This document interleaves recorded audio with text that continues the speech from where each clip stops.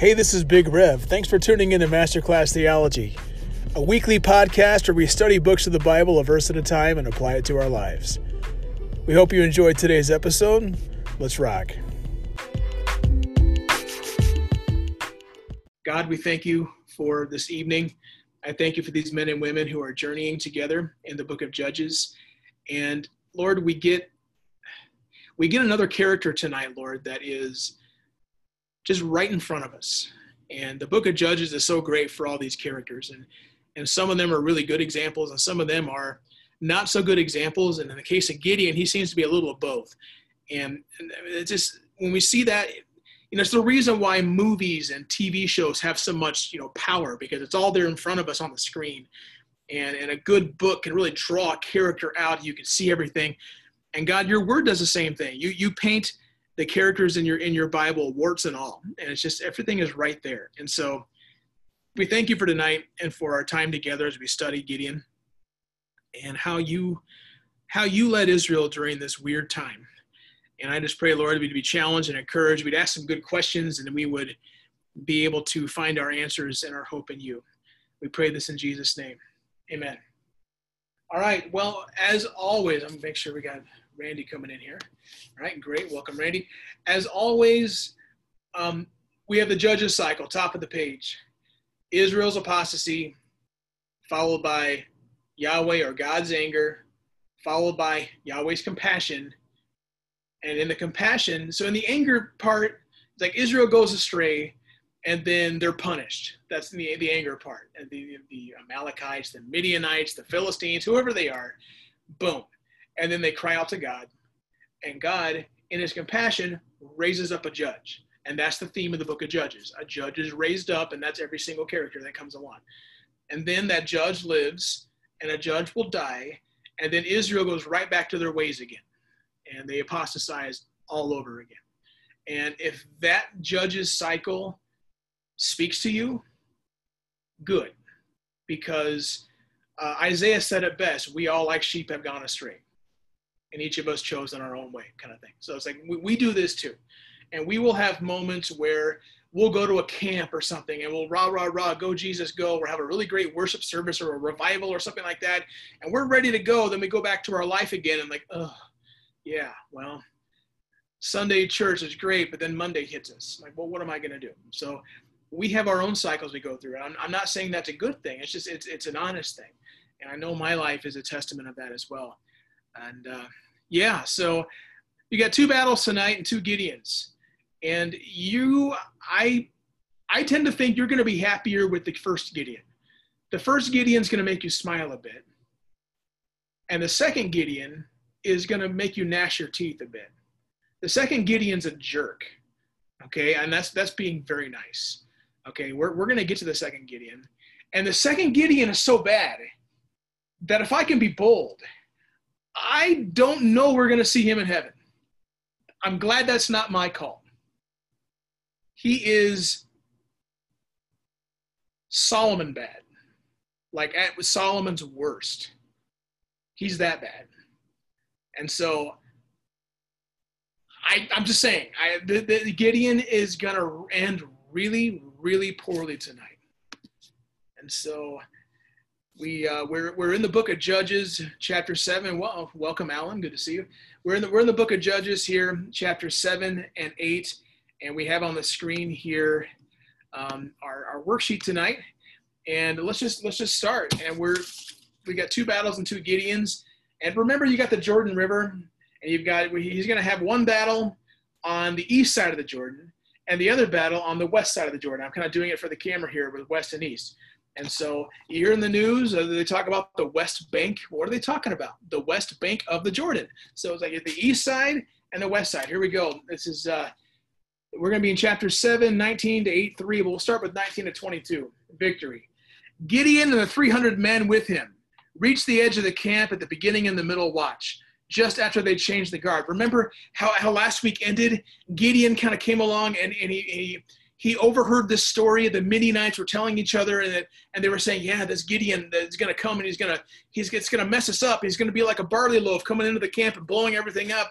And Gideon's like, oh, wow, I'm going to hear, that's great news. And so Gideon rallies everybody, get ready. Hey, here's your trumpet, a sword for the Lord and for Gideon. And here we go. And so Gideon and the 300 men, remember, they were a big group of men. The Lord whittled down to 300 because God was going to get the glory, not Israel. Okay, so he whittled them down to this little fighting force. So Gideon and the 300 men with him reached the edge of the camp at the beginning of the middle watch, just after they had changed the guard. They blew their trumpets and broke the jars that were in their hands. The three companies blew the trumpets and smashed the jars. Grasping the torches in their left hands and holding in their right hands the trumpets they were to blow, they shouted, "A sword for the Lord and for Gideon!" While each man held his position around the camp, all the Midianites ran, crying out as they fled. When the 300 trumpets sounded, the Lord caused the men throughout the camp to turn on each other with swords. Wow. So the hand of God is immediately there. God is doing things. I mean, that right there is the worst case of friendly fire in military history, where God's army goes out to battle and they make this great rah-rah noise and the enemy they just kill each other. It's like the enemy defeated themselves at that point. That was the hand of God. And it's humorous. It's just, my goodness, and that happened. And again, this is all caused by God's hand. The text is clear. The Lord caused these things. So God is clearly winning this battle. This is God's victory completely. There is no opportunity here for anybody, no confusion. These 300 little guys are not going to do anything big, but God is. Okay, and that was the point for what God was doing. So leadership, so victory first, and second, leadership. The army fled to Beth Shittah towards Zerah, as far as the border of Abel Meholah near Tabath. Israelites from Naphtali, Asher, and all Manasseh were called out, and they pursued the Midianites. Gideon sent messengers throughout the hill country of Ephraim, saying, "Come down against the Midianites, seize the waters of the Jordan ahead of them, as far as Beth Barah." He doesn't want them escaping. He's like, okay, fellow Israelites, step up. Here it is. They're running away. Block all the exits. Don't let them leave, kind of thing. All right? That's just what they're saying here.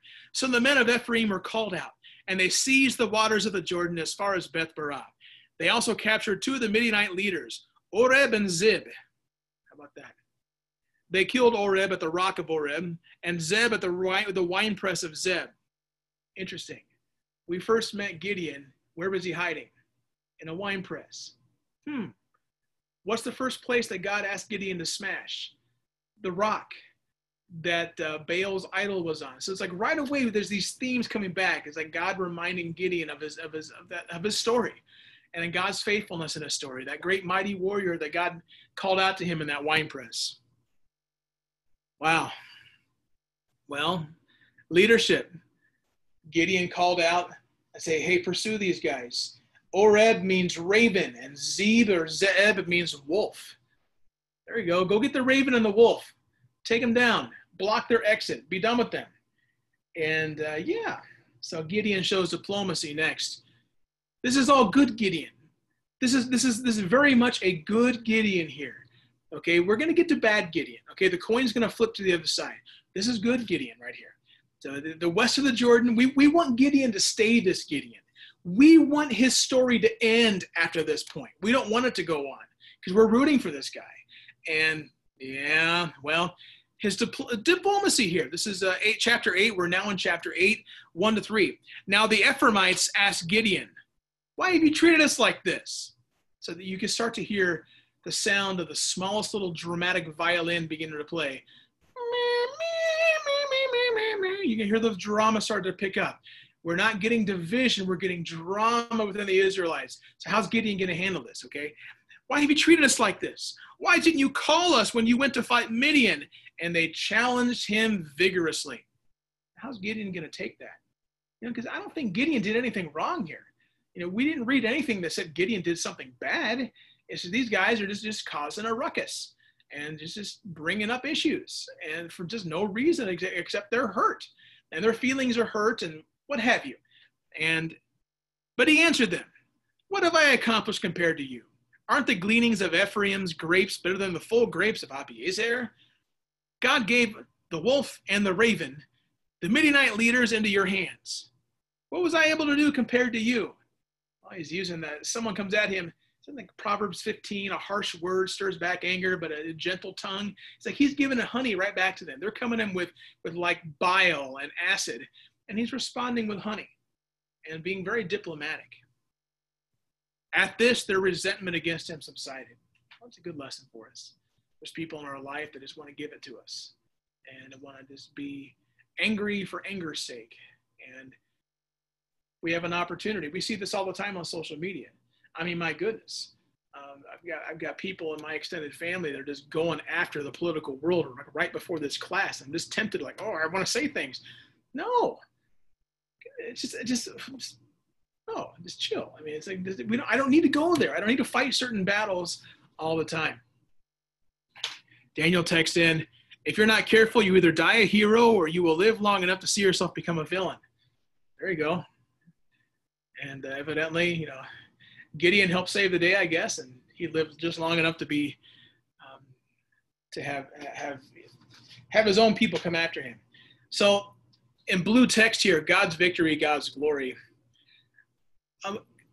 Remember Gideon, that reluctant Gideon, that Gideon who was afraid of his own shadow, and the Gideon who had to test God like 2 or 3 times just to see if God was really meaning what God meant to say. The Gideon that didn't really seem to trust God at all. The Gideon that just had to kind of like, try to get God figured out by testing him and running God through. Yeah, not a good example of how to trust God. Not a good example of faith. Not a good example of all of obedience. And yet God used Gideon. God used him. God used him in a mighty way. Marvelous is the victory when it is solely God's. Gideon was just a military bum. He wasn't going to accomplish anything on his own. And then God took his forces and whittled them down to 300 little guys. God accomplished a great victory. A good leader at that point says, that's all God. Go, God, go, G-O-G-O. That is what is going on. God, the victory is the Lord's. I mean, David did that. Who's this uncircumcised Philistine to go against the armies of the Almighty God? And Goliath answers back, well, what's this little dog with sticks coming out of it? And the army is, the victory is the Lord's. It's like David is just right away. It's God's victory. God's victory. God's victory. See, that's the way it is. It's all about God's victory and God's glory. And that's how you need to look at your life. There are things in your life that you are going to accomplish, things that you're really working towards, things that you're very proud of, things that are good goals for you. But in an ultimate sense, as a person of faith, following as a disciple of Jesus, your life is not about your glory. The society today, the culture today, they do it for the gram, they say. And that's not grandma, that's Instagram. They do it so they can take their Instagram picture and they could see how many likes they get. And I know my generation, every good thing that I somehow do ends up on Facebook. Okay, and one of those instances was a number of years ago, I did my first 5K. And it was, I paid my fee, I got the race packet, I got the little placard thing, and I got the special t-shirt, and I signed up and I got ready to run. And for me, running, I wheezed like an animal, and I finished. But yeah, and I had a dear friend of mine show up, and she was going to be my buddy, and she just kind of like, okay, I'll go with you. And she was a better runner than me, still is. And she's a marathoner and a half marathoner. And so she was going very slowly with me and keeping me going. And so I didn't have to do my first K by myself. And this is a hard 5K. And it was my first one. It was, end of July. I mean, it was hot. Even though it was early morning, I'm this great lumbering beast and that kind of stuff. And I got to the point where towards the very end, I saw trees. And I walked over to the trees and placed my hand on the trees. I wasn't praying or blessing the tree. I was stretching my back. I'm like, oh, I'm getting tired. Yes. It got so bad that my buddy had to text a friend of hers and ask the friend, would you please bring a big baby stroller? And then She got in the baby stroller, and I pushed her in the baby stroller as I was, because I could rest my back as I was doing this 5K. It was horrible, but I was like, I'm not going to give up. I'm not going to give up. Hold on. At the very end of the 5K, this really cool moment happened where another buddy of mine would happen to be one of the volunteers there. He left the side of the track and he walked over. And as I crossed the line, I had my arm on one guy's shoulder and an arm on the girl's shoulder. And I was just going across the line. And what was really cool, I was the last one to finish, by the way, or so I thought, because my friend, my dear friend, who had done many 5Ks, she pushed me just a little bit ahead so that she crossed just behind me. So I didn't have to be the last one to finish. Why do I bring this up? At no point in time was that 5K victory something where I could go, I'm the man. Look what I did. I'm a boss, and I did that. Yeah, there's things I can hold my hat on. Last to finish is better than do not finish. You know, my gigantic, finishing this 5K was an amazing thing. And a lot of people were like, dang, look at that guy. Fine. It was a great victory. But it was not my victory. It was not something where I was able on my own just to go, wow, look what I did. No. My perspective was different. My perspective was I had people coming along at the right time. And I depended upon them as well. And see, that needed to be Gideon's perspective here, where it's like God's victory is clear. There's parts of your life that you celebrate. Keep that perspective. And I look back at that 5K with pride. I still have the shirt. I look back with pride. It comes up every now and then on the Facebook, annual thing, like, memories. But I was thanking God all afternoon as I was like resting my legs or whatnot. I think I treated myself with some Chinese food or something. I was resting and I'm like, okay, God, thank you. That was huge, God. You gave me the strength to finish. You brought my friends at the right time, but it was God's victory. Your life needs to be about God's glory and God's victory. That's the great perspective to have. That will keep you humble and keep you from not being conceited or prideful. And we wish Gideon's story could have ended with verse 3. But we got to cross the Jordan River, don't we? 2 battles and 2 Gideons. So here's the second battle. 8:4-21, but we'll read it in parts. East of the Jordan, we're starting with Gideon the despot. A despot, a really evil ruler kind of guy. Yeah. Gideon and his 300 men, exhausted, yet keeping up the pursuit, came to the Jordan and crossed it. He said to the men of Sukkot, give my troops some bread. They're worn out, and I am still pursuing Zebah and Zalmunna, the kings of Midian. But the officials of Sukkot said, do you already have the hands of Zebah and Zalmunna in your possession? Why should we give bread to your troops?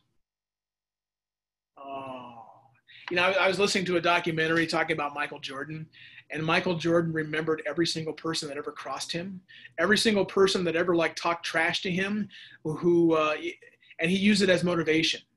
And I hate to say it, that's going to be Gideon here. So welcome, Aaron. Welcome those who are here now. Why should we give bread to your troops? And we're in Judges chapter 8, verse 7. Then Gideon replied, just for that. Just for that. It's like he was ready for it. Well, just for that. When the Lord has given Zebah and Zalmunna into my hand, I will tear your flesh with desert thorns and briars. Well, gosh, Gideon, that escalated quick. Jeez. Wow. So from there, he went up to Peniel and made the same request of them, but they answered as the men of Sukkot had. So he said to the men of Peniel, when I return in triumph, I'm going to tear down your tower. Wow. Well, Gideon, he's the despot here.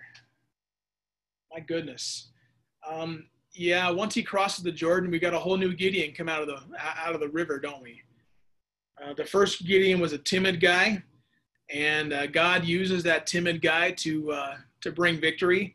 And Gideon now turns into a forceful guy who acts on his own whims. and he's threatening and he's invoking God's name. And yeah, and you know what? God's silent here. We don't like that God is silent. You know, we want God to step in and go, wait a minute, knock it off. Enough already. God's not speaking here. Well, that's Gideon the despot. Bad Gideon. Oh, bad Gideon. Well, how about some victory? 10 to 12. Now Zebah and Zalmunna were in Karkor with a force of about 15,000 men. And for the record, Gideon has how many? 300 dudes. At most 300 guys. Okay. All that were left of the armies of the eastern peoples, 120,000 swordsmen had fallen. Gideon went up by the route of the nomads east of Nobah and Jogbethah, there we go, and attacked the unsuspecting army. Zebah and Zalmunna, the two kings of Midian, fled, but he pursued them and captured them, routing their entire army. All right, we got a victory.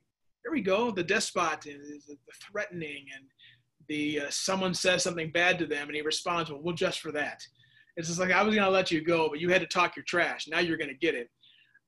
Okay, so we pursue here to Gideon, the despot, Gideon, the victorious, Gideon, the torturer? Oh, no, Gideon. Yeah, Gideon, son of Joash, then returned from the battle by the pass of Heres. He caught a young man of Sukkot and questioned him. And the young man wrote down for him the names of 77 officials of Sukkot, the elders of the town. Then Gideon came and said to the men of Sukkot, here are Zebah and Zalmunna, about whom you taunted me, saying, do you already have the hands of Zebah and Zalmunna in your possession? Why should we give bread to you and your exhausted men? He took the elders of the town and taught the men of Sukkot a lesson by punishing them with desert thorns and briars. He also pulled down the tower of Peniel and killed the men of the town. Wow. Shame on you, Gideon. Is that how God's leader is supposed to work? Did God raise you up to do that? Was that the response that honors God? So we got to wrestle with this. Because Gideon, like it or not, is God's guy. God called Gideon in a very miraculous way. Like he showed up. The angel of the Lord showed up. It's not going to happen in the whole rest of the book of Judges for God calling like that. Gideon is clearly God's guy, and yet Gideon is, well, we've got God's victory and God's glory, and we've got this kind of other thing.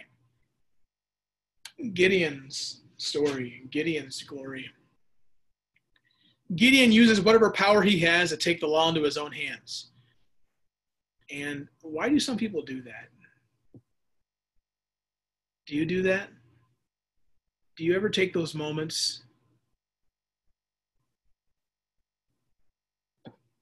and do worse? See, it's not enough to read the story of Gideon.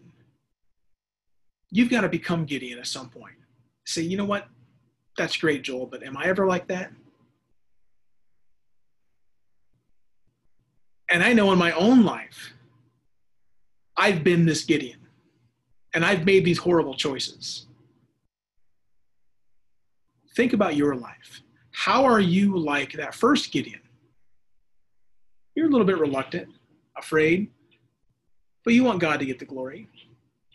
That's good. Now, how are you like this Gideon? You just got to ask those questions. Otherwise, we're not being fair to the text. Well, maybe you're coming through with flying colors. Well, okay, fine. Sit down with a piece of paper and say, God, how am I like that Gideon? Work me over, God. Show me where I'm needing to confess and to repent and to change my ways and change my perspective and my attitude. Well, Gideon just gets worse. He's now the executioner, 18 to 21. Then he asked Zebah and Zalmunna, and these are the enemies of God's people. Okay, these are people that God's people did not cast out and drive out of the promised land. So it's not like, okay, he's being bad. I mean, no, it's just leading a certain way. He asked them, what kind of men did you kill at Tabor? Men like you, they answered, each one with the bearing of a prince. Oh, that was a nice line. Kind of a kingly line. That's foreshadowing. The text never says Gideon becomes king. But just pay attention to this as we conclude to move forward with King Gideon in just a moment.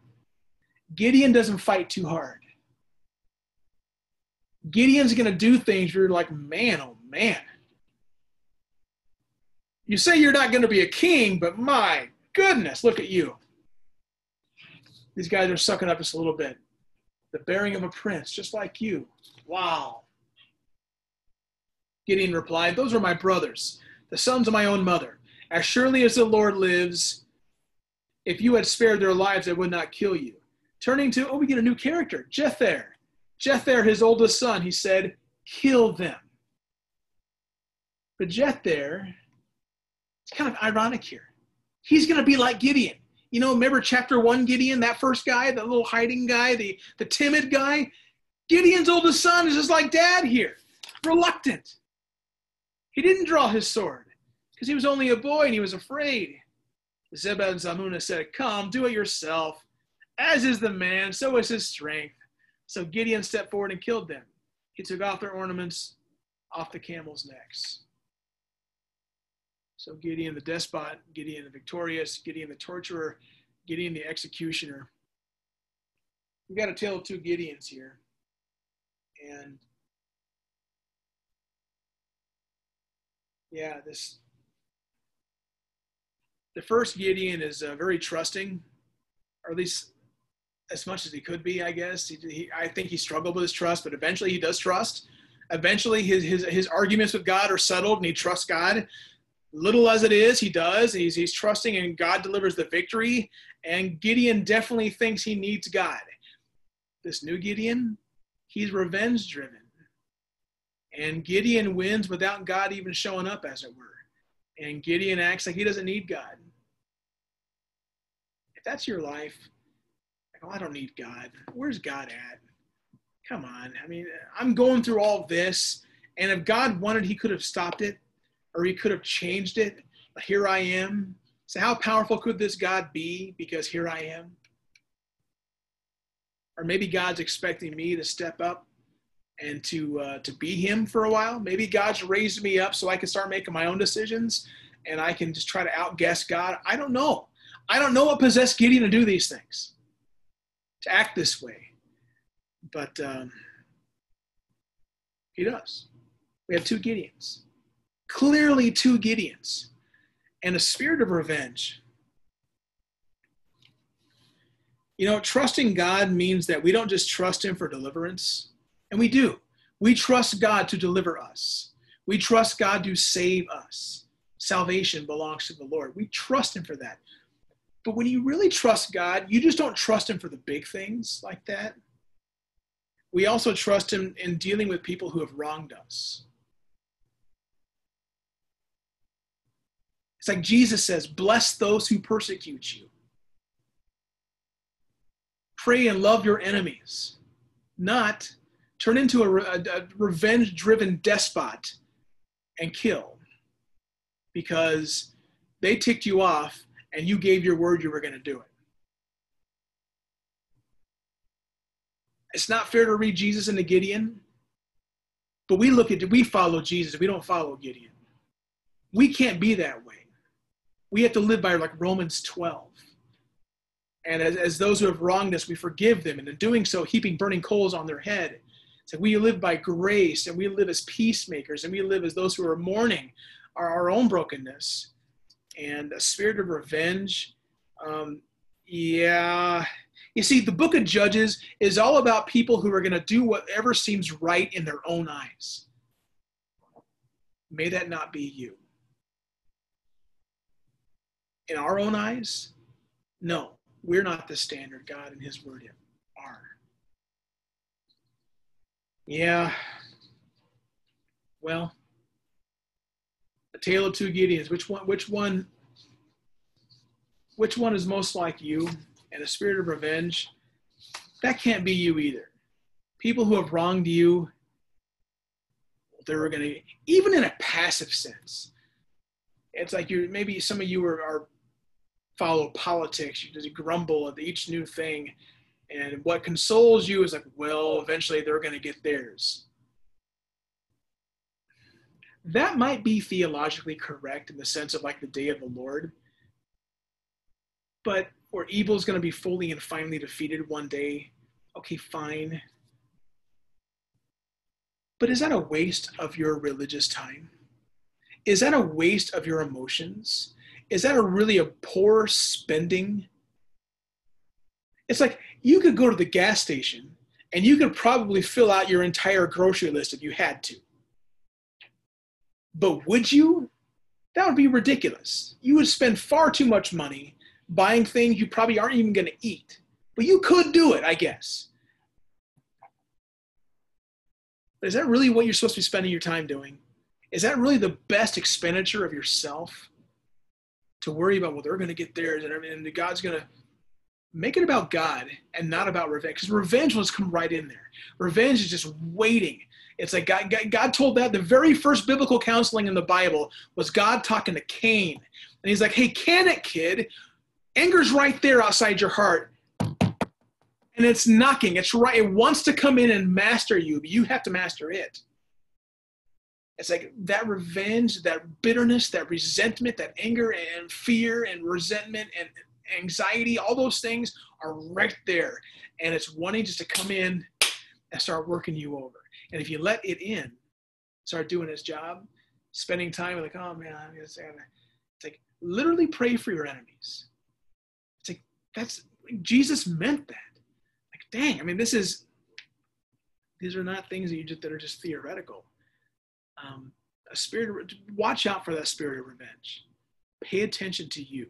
Pay attention to yourself and how you think about the news and how you think about your Facebook feed and how you think about your Twitter feed, whatever it is.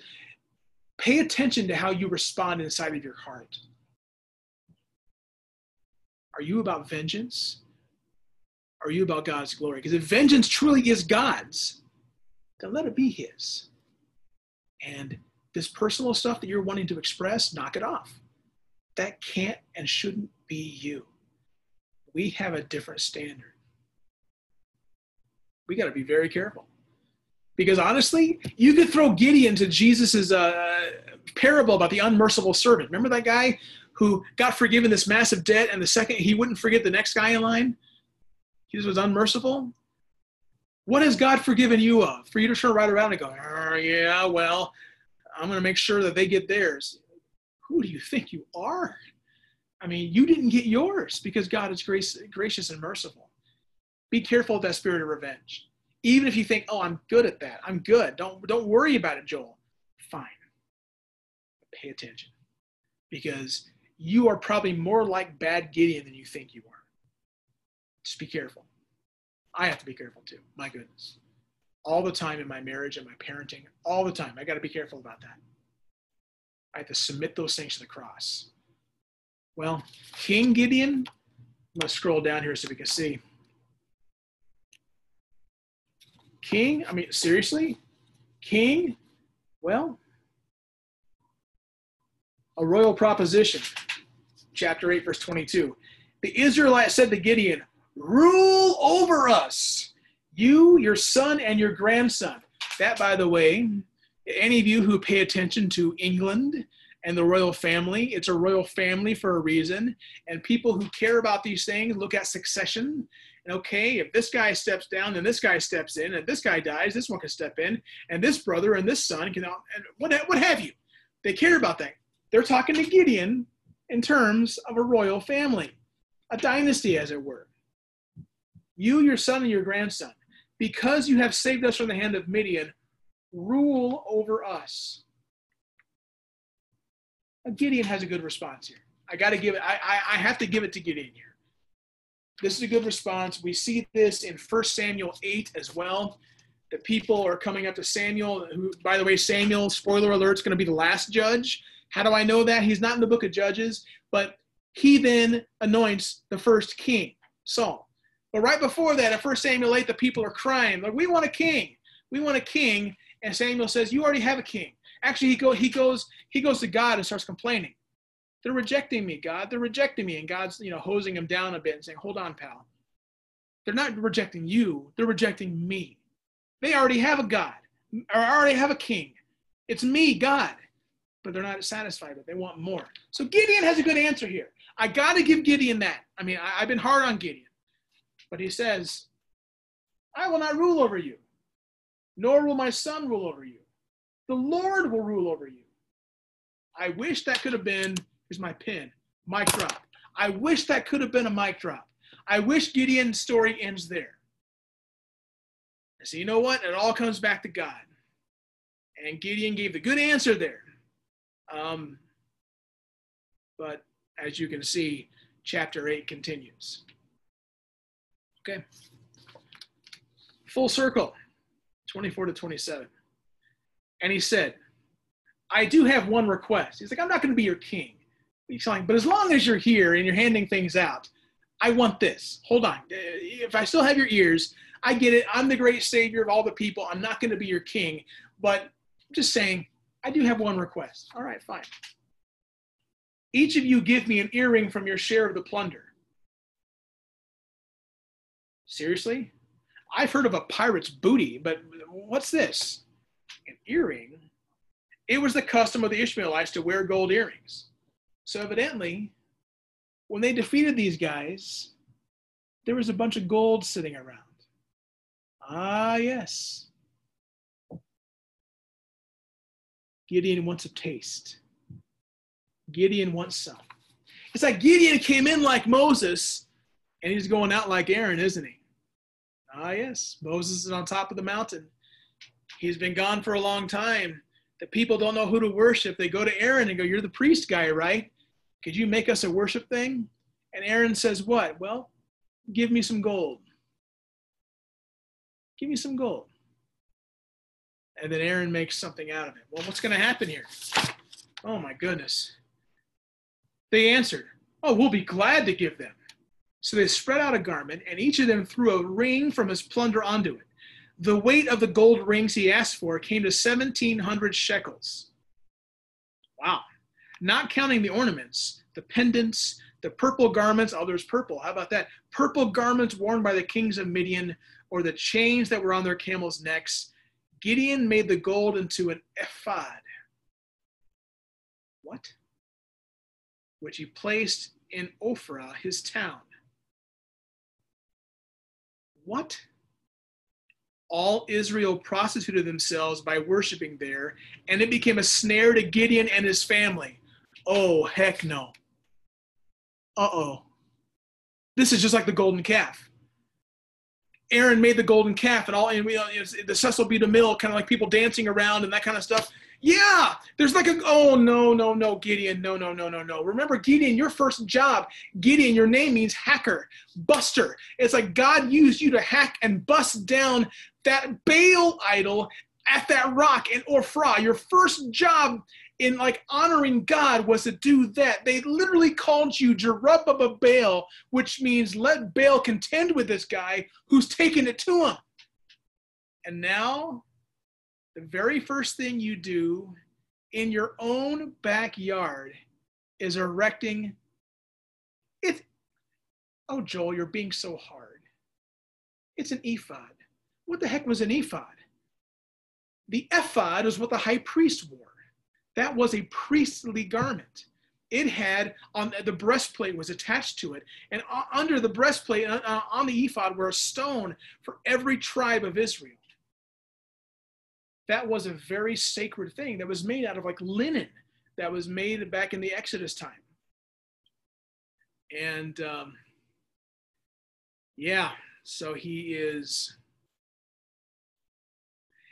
turning it into a worship thing. Yes, Randy has a good text here. Randy texted in, he was trying to set up a way to determine God's will, like a copy of the Urim and Thummim.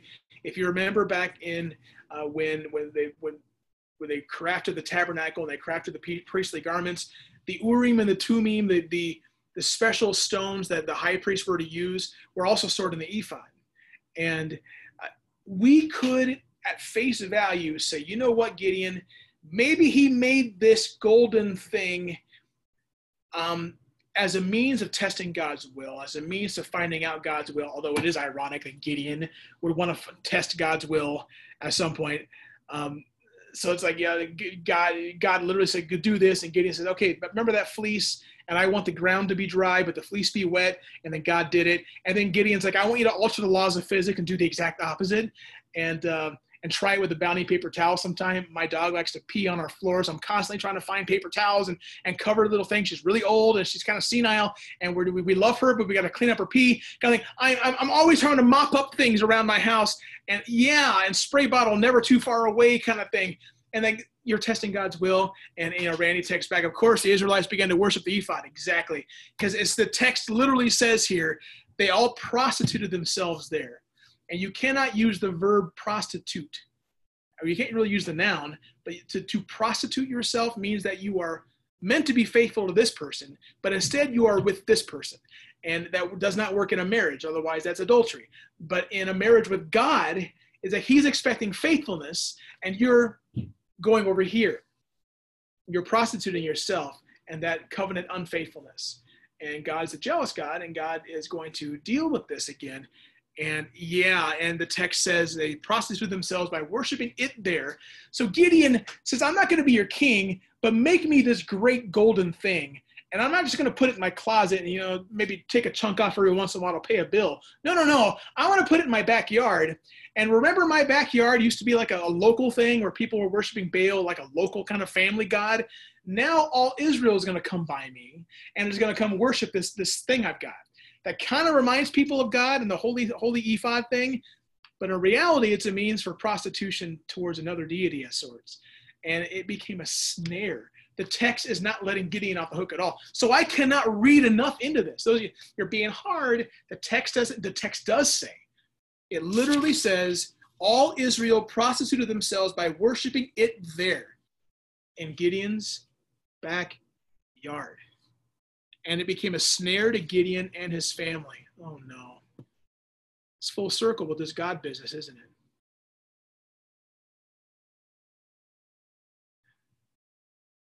What's worse than Baal?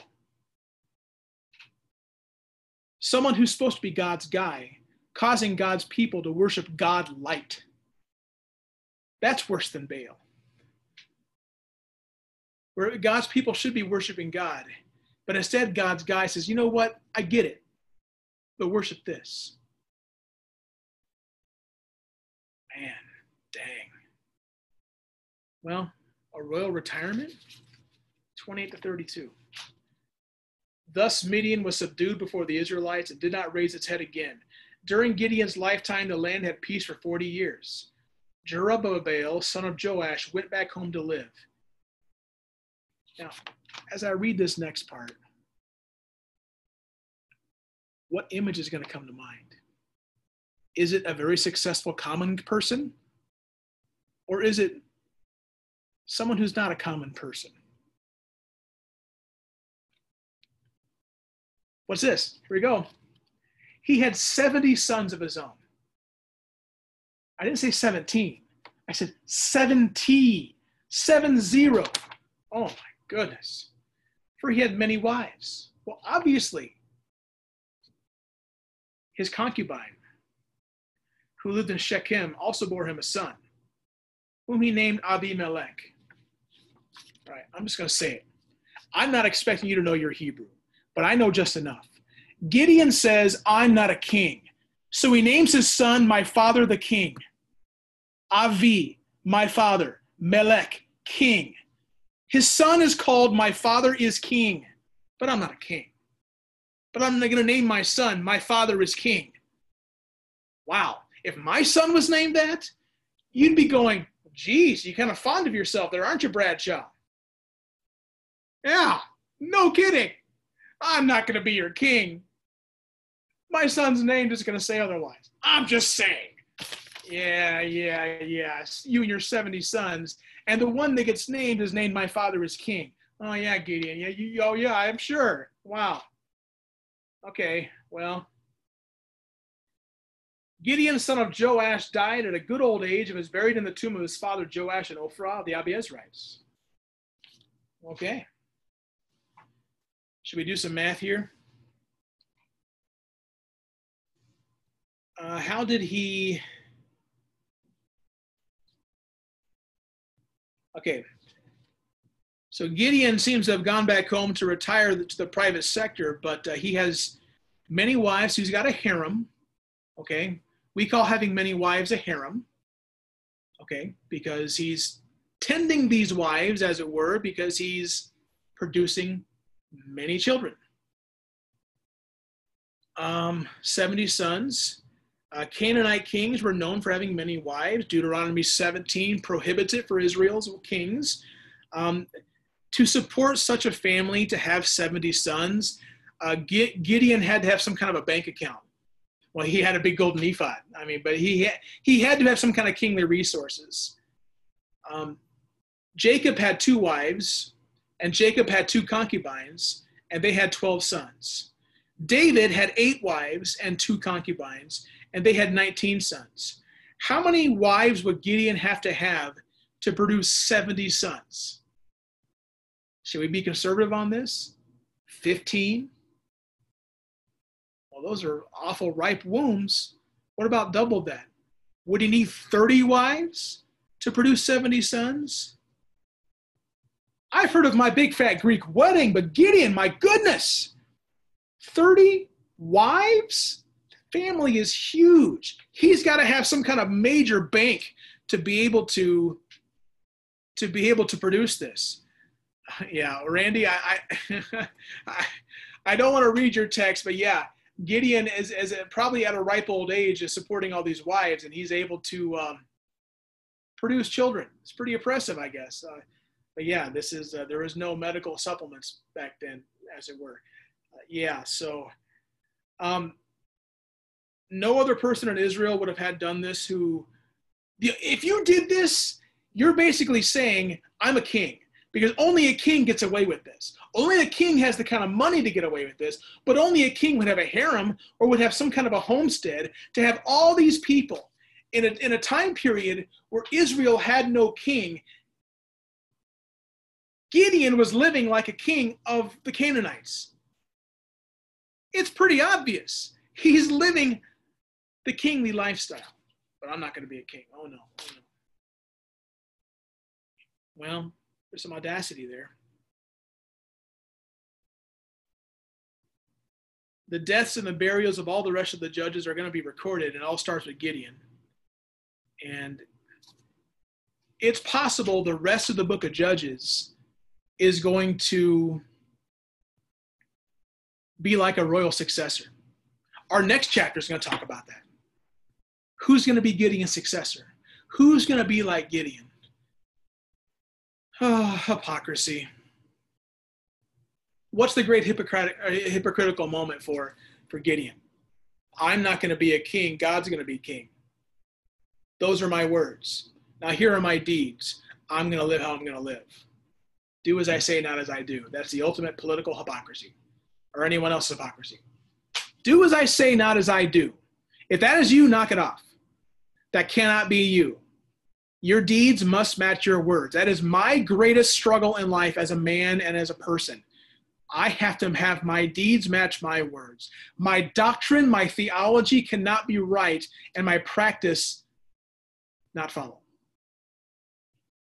Because if I don't live godliness, then who cares what I believe? If the fruit is not on the tree, what's that say about the tree? I mean, come on. You cannot study this text with me and not think about your own hypocrisy. Dig into your soul tonight. Okay, well, where is it in my life? What needs to stop in my life? What needs to start? With Gideon, it's clear. Gideon's example is so horrible, it can't help but teach us. What about the Spider-Man principle? Who wants to text that? Who knows the Spider-Man principle? It was in the Spider-Man movie. With great power comes great responsibility. Those of us who are called to be influencers and leaders, we have a responsibility. You may say to yourself, well, I'm not a big leader. Who are you influencing? Who looks to you and is influenced? Well, I don't think I'm much of an influencer. Okay. Who do you encourage? Do you encourage people? Do you reach out to people? When you pray, are people touched by that? Who in your life are you influencing? Are you influencing them for God's glory or for yours? With great power comes great responsibility. I had another 5K. I want to close with a 5K story again. I've run 2 5Ks in the city where I signed up. I've done other 5Ks, like virtual 5Ks on a treadmill. But I did 2 5Ks, different years. I told you about the first one already. The second one, I was thinking to myself, and I had it all planned out. I trained. It worked out really well, by the way, when I told that first story. It worked out really well when my friend got into a baby carriage and I was pushing a stroller, and she was worried that, oh, I'm going to be so heavy, you're not going to be able to push me. No, I like you heavy. It's really good. That weight, it helps my back. Like, yes, a good balance there for me. So, and I didn't tell her that I like her heavy or anything like that. I just, no, you're fine. You're fine. Trust me. You're good. This works for me. And eventually she had to get out, and I needed to do other things. And we ended, as I told you, with arms linking kind of thing. And they supported me, and we crossed. This 5K, I was a little bit smarter. My kids had kind of grown out of the baby stroller, and we got a different one. So I got this really, really big, heavy-duty stroller that we had in the garage. And I loaded it full of weight. Big, heavy, like tool chest, dumbbells, they just stack them on there, okay? I loaded as heavy as I could, okay? And yeah, it was a pain to push. Don't get me wrong. It was at least, 70 to 100 pounds of stuff to push there. And I was fine pushing it. I played football in college for a year, and I pushed the sled. And there's nothing worse to push than the sled. I can push the sled in the 2-a-days in the hell week of the August heat. This was nothing. And people were like watching me walk and like, oh, you walk with your baby. Like, no. There's a B word here. It's about balance, not baby. So I had tried to make a sign saying this is balance, not for baby, because there was no baby there. It was a bunch of weights, and I'm pushing it, and that helped me to really go nicely. And I was able to balance my back and my legs. I could go faster because I could lean. And it wasn't really an advantage, number one, because I wasn't going to be setting any pace records anyway. But number two, I'm pushing about 100 pounds of stuff. What was the problem? I get about a mile away from finishing, and I get the wheel of because the thing was like a tank. You couldn't hardly turn it. Okay, so I got the wheel in a rut, and I tried to back up. That was the problem. I backed up. My balance was shot, and I went right on my rear end. The problem was, I did that right in front of a race official who was right there, a volunteer. And they were like, oh no. And they thought I was down for the count. I was just like, oh gosh, I was tired. I'm like, just give me a moment, and they got on the little walkie-talkie. Can we have and they sent an ambulance to come out by me. Okay. And I was last. So I was like in the last place. It wasn't like it was like ruining anyone else's race, but they got an ambulance. And they came out here and they okay, sir, you're going to sit up on the ambulance. We're going to, put something on your forehead, and we got to take you to the hospital, and we have to do that. It's just the rules. And I said, no, I've got people counting on me. I'm going to finish that. I'm so close. Let me just finish. I got it. Well, sir, you're doing this against medical advice. We can't be held responsible. I'm like, fine, whatever I got to sign, just let me finish the stinking race. I want to finish it. I want to see if I can get a better time than last time, and I want to be able to do it on my own accord. The cool thing is they let me go. And there were a family of racers, a mom and a dad and an adult son right there as well. And they're like, oh my gosh, look at this guy. And they took a liking to me. And they decided, well, we were probably going to get a better score, but let's just pause and let's just kind of walk slowly with this guy as he finishes his race. And they finished with me. It was a really cool moment. But the coolness doesn't stop there. Because as I finished the race, the last mile of the race, what was behind me? That stinking ambulance followed me the whole rest of the race. Because they're thinking, well, we'll be darned. You're not going to fall again. And if you do fall again, we'll be right here. We don't want to go back to the station and have to have them call us back out for your stubborn butt. We're going to follow. And so they followed me the whole rest of the race. There's a picture out there. It's like the local fire chief took a picture of it. I had to get after him. Can I have a picture of that?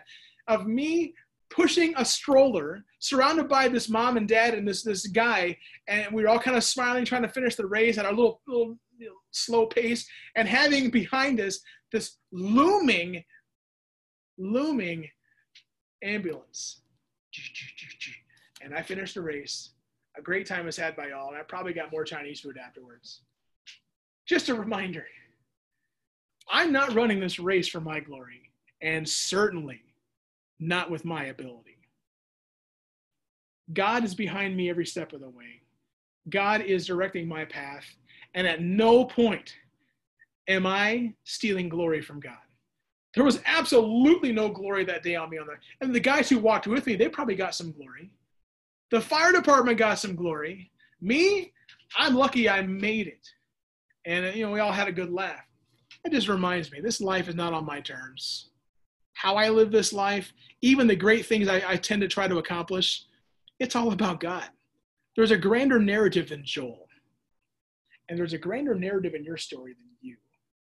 Your life is either all about God or it's not. And if you say it's all about God, if you claim to be a great follower of Jesus, do you live otherwise? You see, because I couldn't take the glory of that 5K too much. At some point, it was like, yeah, but it's like, it's great that you finished, but you had a freaking ambulance following you. Yeah, you're right. Yeah, I was a fall risk or whatever. There's no glory that was coming my way at some point. It just became a fun story. What's your story? What Gideon are you most like? And that just needs to be the end of it. What Gideon is you? Which is it? Are you all about trusting God and giving him glory? Or are you not? Are you all about yourself and your own revenges and your own emotions and following your heart? And one of those Gideons is you. You got to figure out what that is. Thanks for joining us tonight. We will continue our study in Judges next week.